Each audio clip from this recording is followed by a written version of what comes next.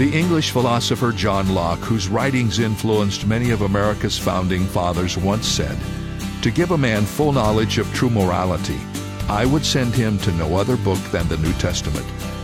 Is that not a surprising evaluation from someone who embraced only part of the New Testament's message? There is a great morality to be found in the New Testament, especially in the life of Jesus himself.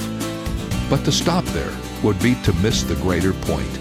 The New Testament is not a guide to morality, but an explanation for why our imperfect morality proves our need for a Savior.